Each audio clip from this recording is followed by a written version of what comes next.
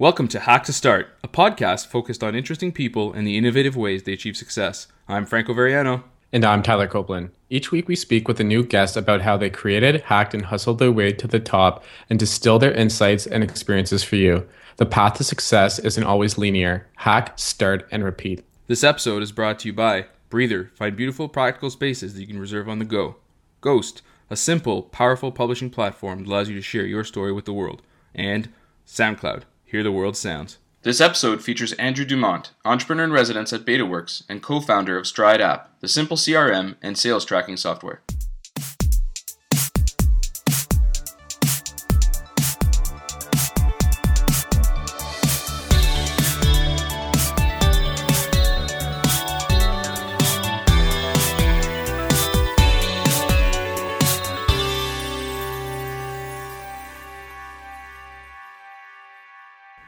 Hey Andrew, thanks for being on the show today. Thanks for having me. Thanks for bearing through all the weird technical difficulties we had with Skype today. Yeah, no, of course. So we always like to kick this thing off by learning a little bit more about the guest speakers on the show. So where are you from? What did you study? And how did your entrepreneurship, your interest in entrepreneurship develop? So I'm from a town called Bellingham, which is a little suburb. Actually, I wouldn't even call it a suburb. It's kind of a smaller town north of Seattle. So I grew up in the Seattle area, and I went to a school called Western Washington University, which is just a public 4-year school in Washington State in Bellingham, actually. So. So that's kind of where I grew up, and how I got into entrepreneurship wasn't really the typical the typical story of I was an entrepreneur since birth, and I was selling candy on the playground and stuff like that. I mean, I didn't really have that story. I got into entrepreneurship. I kind of fell, backwards into it and to startups in general. When I was actually just about to go into college, I read an article in the local newspaper, the Bellingham Herald, which I'm sure you guys all subscribe to. Yeah, definitely. I read an article in our local newspaper about a young entrepreneur who was building this group text messaging product out of their parents' basement. And it was just him and one other guy. And, I reached out kind of randomly and I said, hey, I'm about to get into college. I don't want the traditional work at a mall for my school job. I wanted to do something a little bit more impactful where I could learn a little bit more. So I basically convinced him to let me come work for him out of the basement. So that's kind of how I got involved. And I went and started working out of the basement for about 1.5 to 2 years, and as the product kind of progressed and we kind of grew the business, we raised some angel funding from some local angels, and I actually dropped out and I went full time on it. I eventually went back to school to finish my degree, but that's kind of how I got into entrepreneurship and startups initially, and I just kind of fell in love with it after that initial experience. So right now you're at BetaWorks. So are you able to provide us with some more information about what BetaWorks is and what you do on a daily basis as an entrepreneur in residence? Yeah, so BetaWorks is awesome. I just joined about 6 months ago.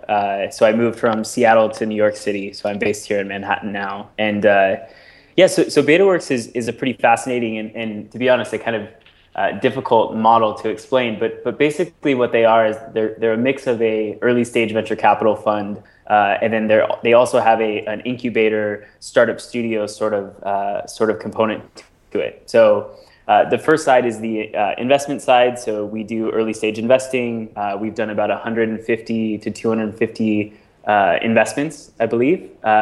Some notable ones are Kickstarter, Tumblr.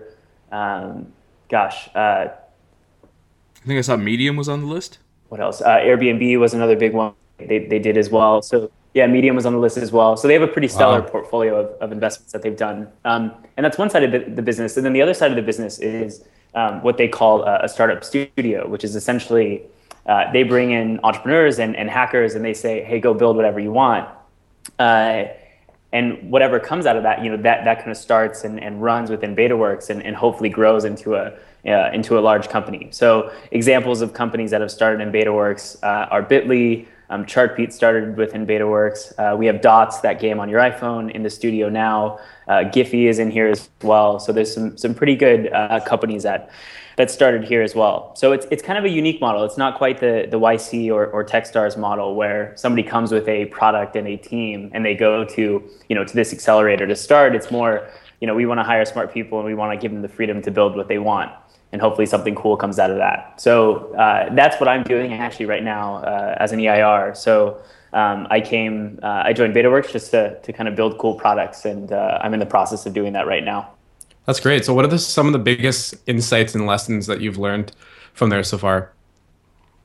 Gosh, I mean, I think the coolest thing about BetaWorks is that it made it really clear to me, and I've learned this in the past as well, but it kind of crystallized it for me that there is a lot of value in stuffing as many smart people as possible in a confined space where they can learn from each other and bounce ideas off of each other. That's proven to be something that is, I think, really, really valuable for us, and I've learned a ton. And frankly, that's kind of what attracted me to BetaWorks, was the number of smart people within a small space. So I mean, it's amazing to see it.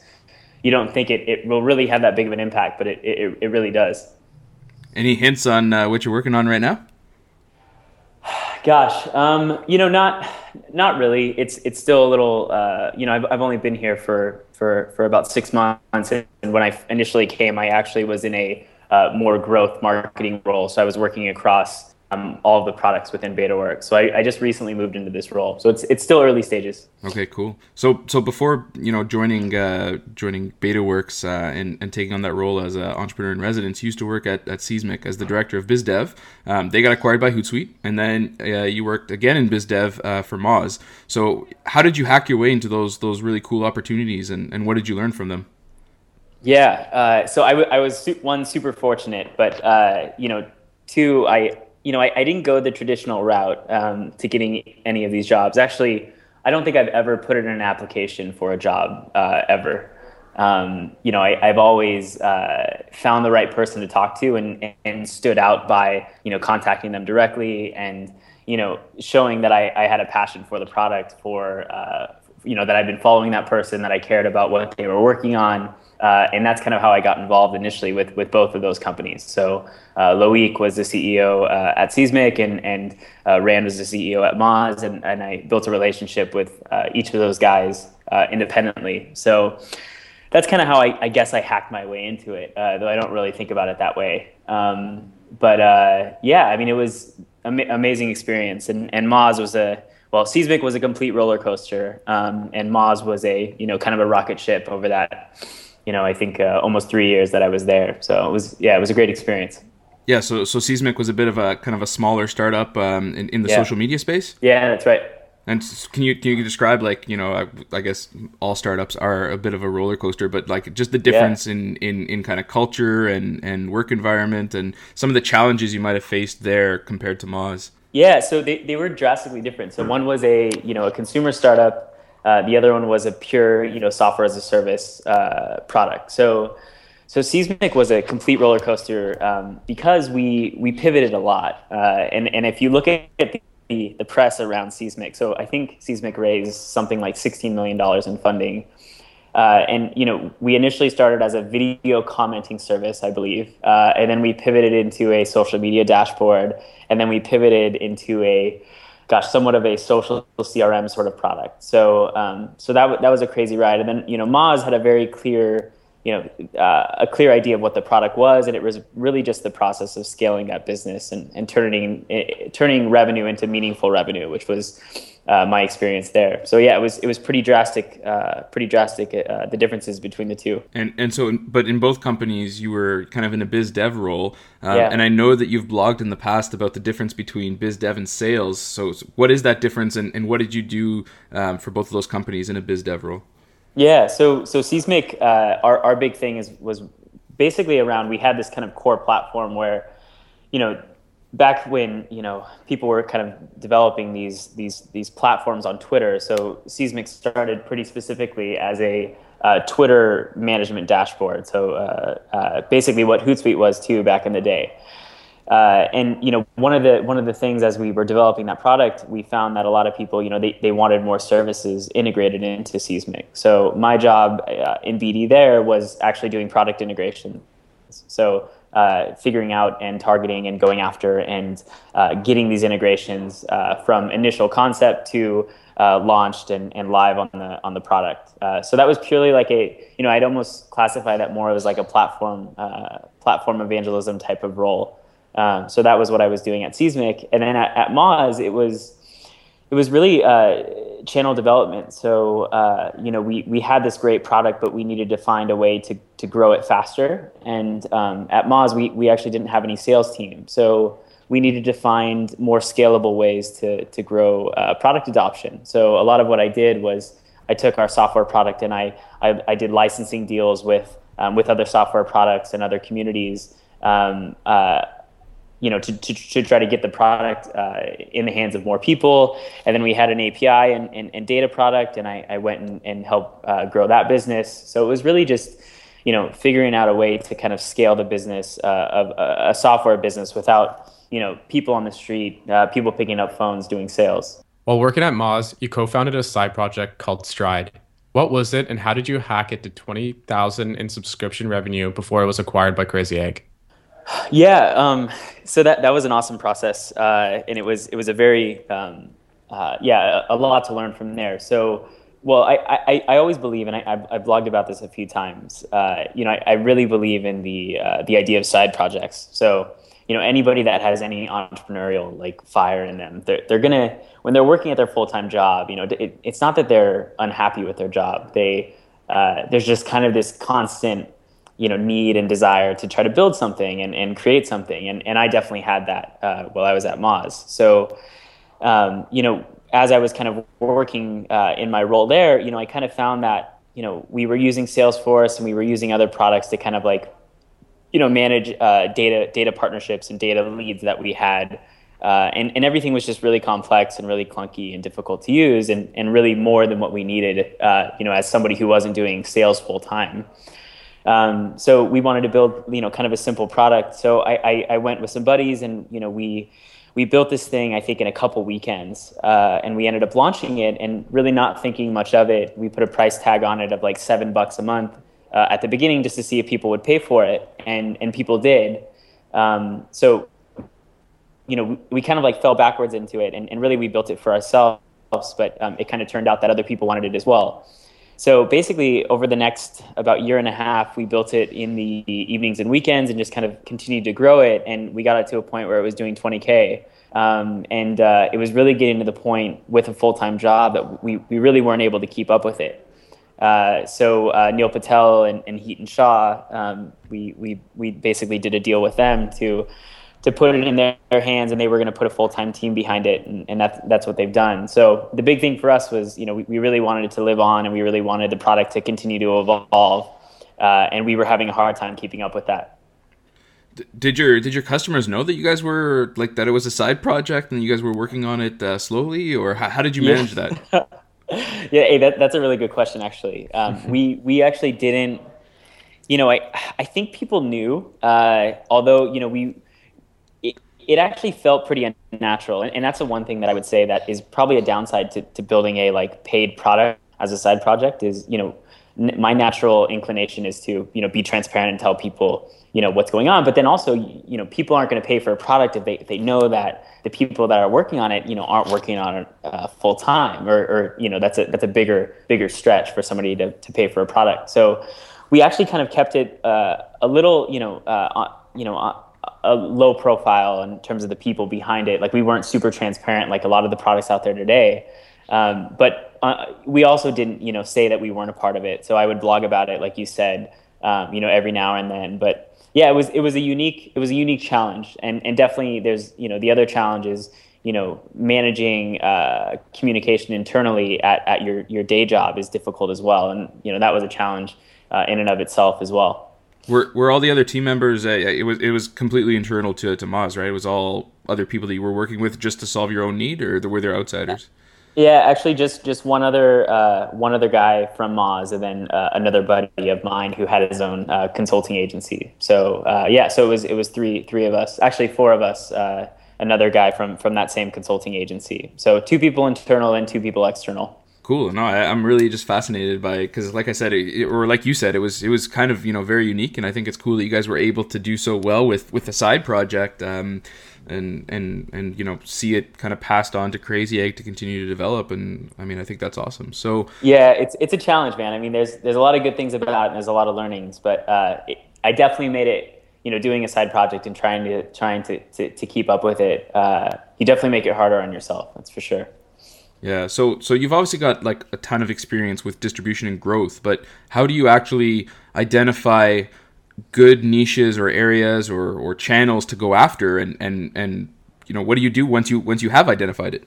Yeah, I mean, so whenever you think about partnerships in general, you kind of have to think about what is the goal of a partnership, and I think people think that that's assumed, like, yeah, I want to grow, but that's not always the case. I mean, there's a lot of different types of partnerships. There's partnerships that are specifically focused on revenue. There's others that are specifically focused on user growth. There's other that are more about associating two brands together.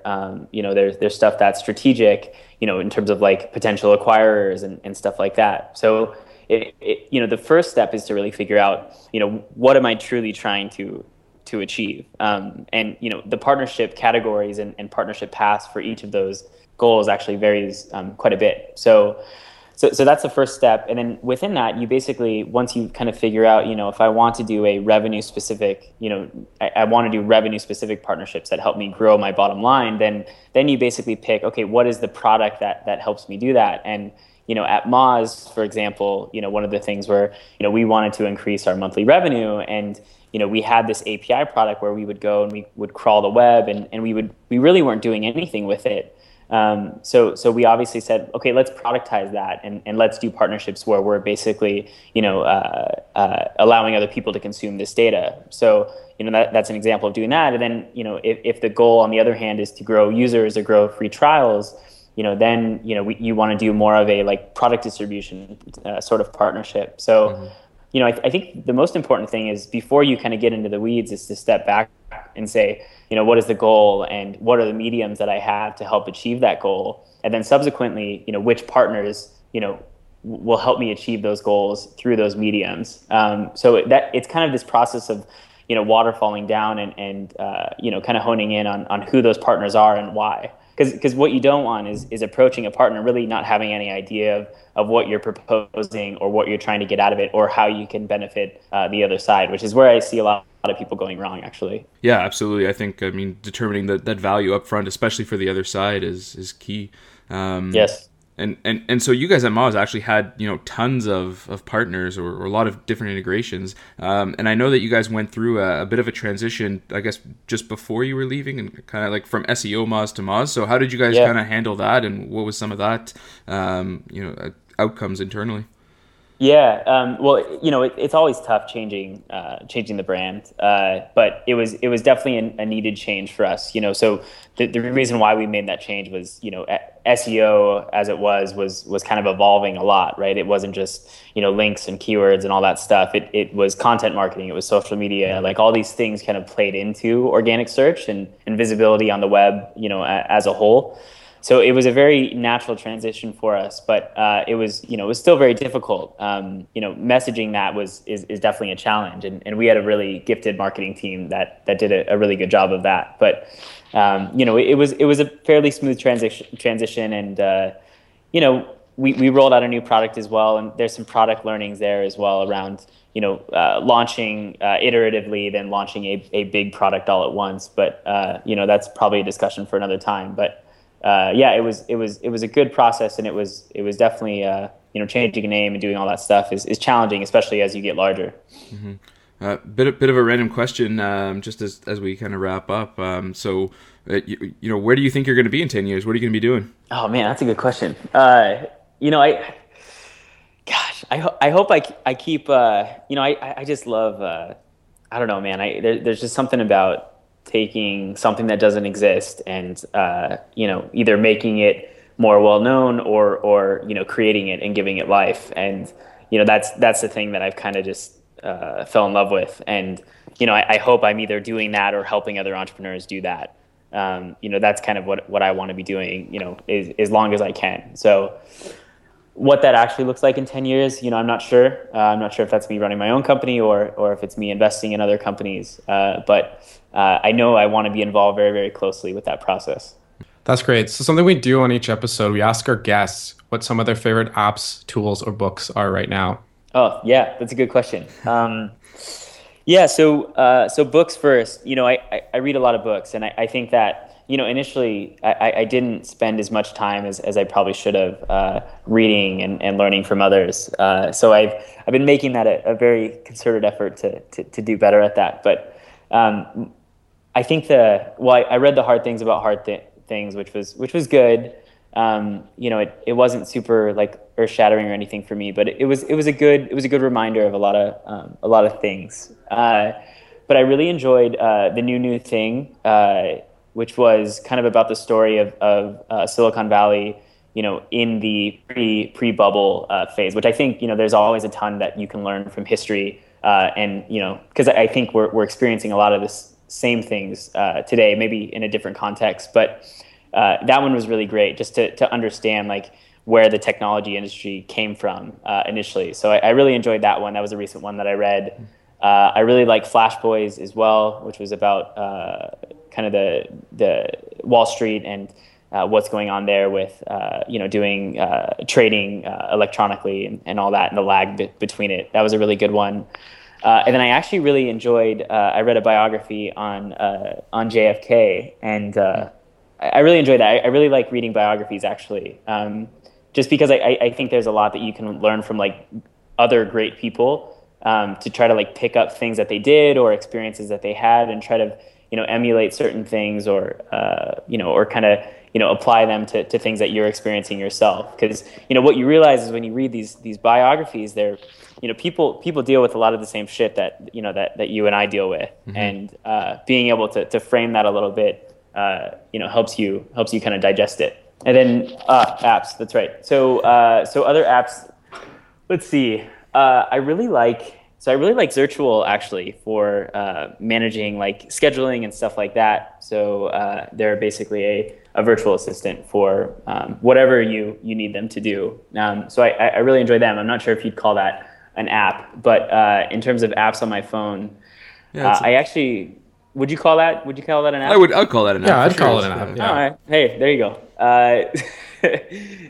So on my iPhone, I actually really like Drop, which is basically this notification layer on your phone. So I set up certain triggers that I want a push notification for. So I have one for Product Hunt when a certain product hits 100 likes or whatever. And some other things like that. So I think that's really cool, and I'm actually really fascinated with push notifications and that kind of layer on our life, and how that's gonna kind of change the way we communicate with people. Yeah, definitely. I've been playing around with that one too. It's pretty interesting. It's good, right? Yeah. Yeah, and then I actually really like Memoir too, which they're kind of like Time Hop, but they.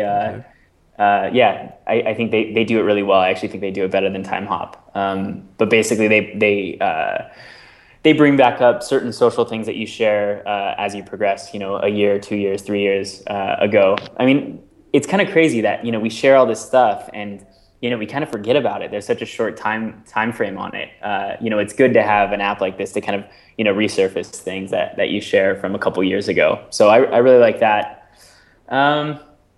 Yeah, I think that's it. I mean, there's a ton of apps, right? I could go on all day. I nerd out on every app as soon as it comes out. I always have to play with everything. But yeah, for sure. Definitely. Yeah. I think that's a common like tech thing. You always, check out the latest apps, see how people do things, look for new ideas, find things you really like, and you're like, oh, I got to remember that. Or oh yeah, you have to. Yeah, no, definitely. Well, that's awesome, man. So I really appreciate you coming on the show. It was awesome to have you. I learned a ton. Good. Yeah, thanks for having me. I appreciate it.